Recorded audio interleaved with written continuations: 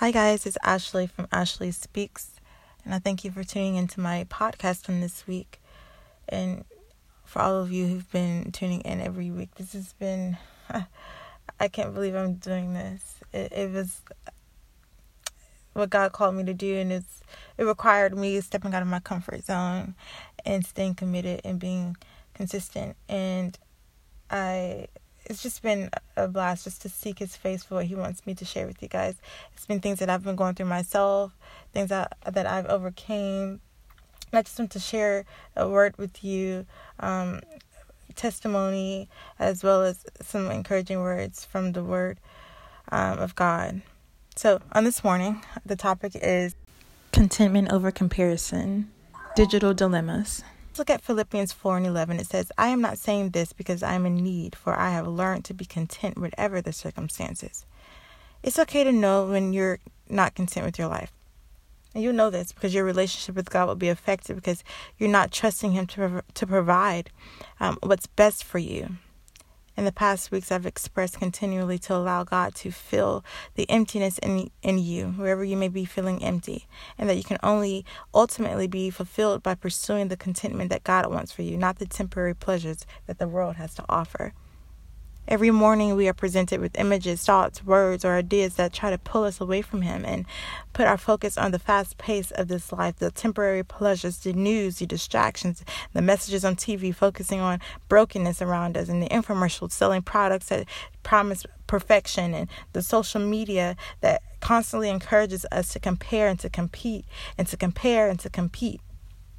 We start feeling discontent because we soak up the images of people who seem to have life figured all out. You know, the great families, the perfect bodies, the happiness painted on their faces with only a hint of filter on their pictures. We scroll through social media instantly feeling as if we are lacking in comparison to the lavish lifestyles. The new dress every weekend from the Bottega, the new stilettos, or the new weave that they buy, while we have to settle for the secondhand consignment stores and the hair extensions from 2 years ago that's stiffed and damaged from heat. We focus on the material possessions that others have and what we don't have. And it's difficult to be human. But think about being human and a follower of faith, a follower of Christ. It's so hard to find appreciation for who you are and where you're going when there's so much around you that makes you feel as if you're never measure up. Some people use this as a way to let them be stuck and not move on and feel discouraged. I use it as a way to better myself.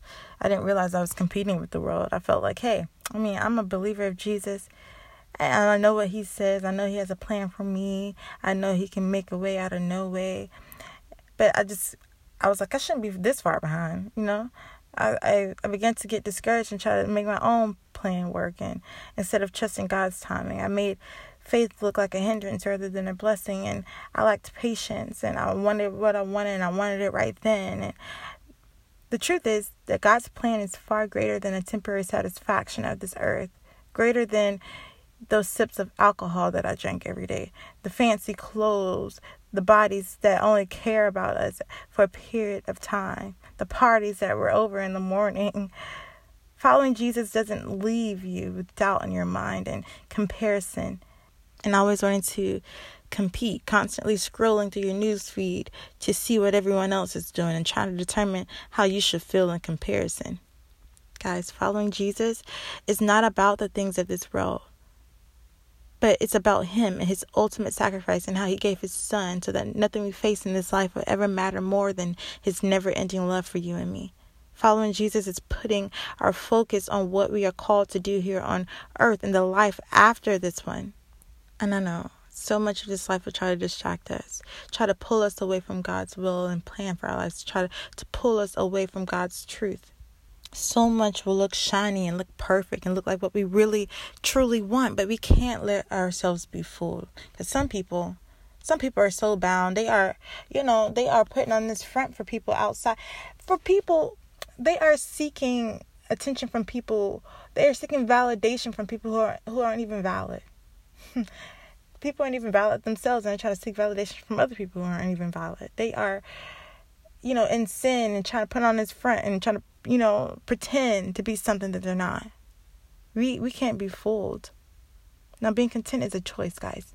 Paul said, I have learned to be content. God did not give him the ability to do it. We must learn to put it into practice. It's a choice that we make. Then we have to be able to discern things that are eternal and the things that are temporal. We have to realize that God, he has an eternal plan for us beyond what we can ever imagine. If our vision of the future is set on this physical life here on earth, the life that just it ends, we will never be content. In 1 Timothy, the 6th chapter, in the 6th verse to the 8th verse, Paul said, "But godliness with contentment is a great gain, for we brought nothing into the world, and we can take nothing out of it. But if we have food and clothing, we will be content with that." Things in this life won't seem to be fair or to go as they should go, but by faith we must trust that God's plan for our eternal future with him and these temporary setbacks here on earth are for our benefit. In Isaiah 55 in the 9th verse, it says, we have to trust God, whose ways are higher than our ways and whose thoughts are higher than our thoughts. That's amazing. Then, of course, we have to be grateful. You can't be grateful and unsatisfied and discontent all at the same time. We must always be grateful and give thanks unto God. Even when things are not necessarily going our way, there's much to be thankful for. In Colossians 1 and 12 through the 14th verse, it says, giving joyful thanks to our God, the Father who has qualified you to share in the inheritance of his holy people in the kingdom of light. For he has rescued us from dominion of darkness and brought us into the kingdom of the Son that he loves, in whom we have redemption, the forgiveness of sins. We can be thankful and grateful for that because God is on our side. Lastly, we can be content in making sure we are constantly pursuing God's will and God's plan for us. We may have a strong desire and a strong drive to accomplish some great thing for God. We set our hearts on this task and we do it all in the power to make things happen, for the sake of the call. The call is worthy and the results are beyond amazing, but for some reason we just aren't satisfied. We need a bigger calling. We need better results. We need more effort. The more we achieve for God, the more we want to achieve. And it sounds as if we're committed to the vision, right? It sounds as if, God has given us this ultimate task and we are, committed and we are striving to achieve it. But if that was true, there would be peace and contentment. When we begin to feel unsatisfied in our calling, we must check to see if it is motivation rather than inspiration of Jesus that is driving us. Motivation is, that outside, that external force of a man, while inspiration is internal. It's an internal move of God. And if we are being motivated to accomplish something great for God, there would never be peace, actually. We'll always be motivated to please man and get their attention and make them like us, try to get them to love us by what we do for them, and we will never be satisfied. I want to be successful. I want to be recognized. I want to be valued. I want to feel important. I want their attention. I want to feel included. They will notice me if I do this. They will want to be my friend if I do this. They will make me a part of their family if I do this, if I look like this, if I sound like this. I will finally be appreciated. I'll finally get that chance to make myself known. I'll finally be admired. I want others to acknowledge me for what I've accomplished for God. But on the other hand, if that inspiration from God on the inside, it won't have you worried about none of that. You won't be worried about any of that. The goal of inspiration is not to bring honor to ourselves, but to God. It won't even matter if our name gets called. It won't even matter if they actually support the vision, if they buy your book, or if they, ask you to come to their event and sing. Or it won't even matter, y'all. It won't matter if you get recognition. It won't matter if they support everyone else but you. It won't matter if you get the credit or if anyone notices what you're doing. Our only desire will be for God to be glorified if we are getting that inspiration from God and not motivated by our flesh. To sum up, when we reach contentment, we must accept that we can't do everything that needs to be done too, guys. There will be much work to do. Everyone has this calling to help fulfill God's will on earth. And we can't do everything. There will be much work to do and multitudes of people to be reached and saved. But God has not called just one person. or he hasn't just called or gifted one individual to do everything by himself. We can't forget that God knows about all the needs and all the work that needs to be done and all the people that need to be reached. He is still in control, and he's working in the lives of other believers. We must concentrate on that which we have been called to do. We must trust that God is raising up other people to do other things that we may not have time or energy to do by ourselves. And when we remember this, when we remember that God is in control, we can have peace and learn to be content. And that is amazing. We won't have to worry about competition. We won't have to worry about comparing ourselves, our gifts with other people's gifts. I want to pray right now for you guys today. If you would just join me in talking to Jesus.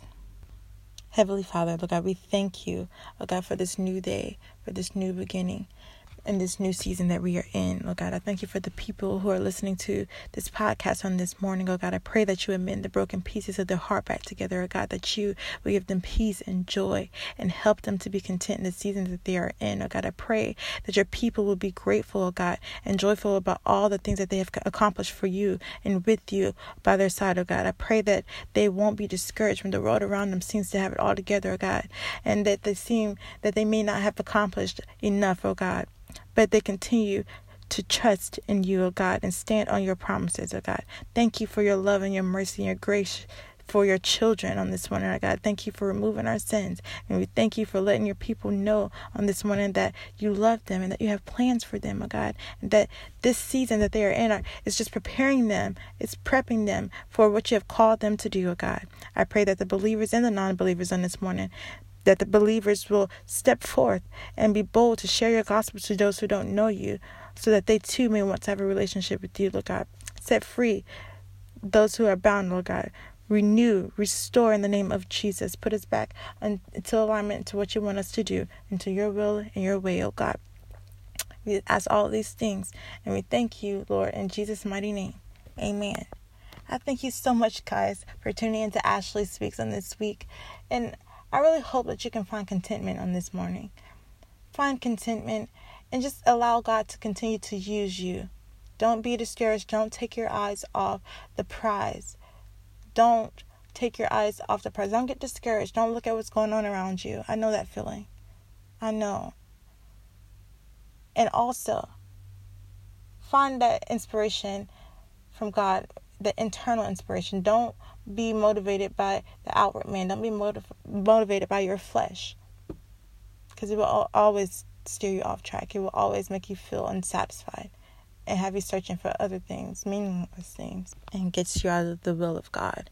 I love you so much, and tune in next week to Ashley Speaks.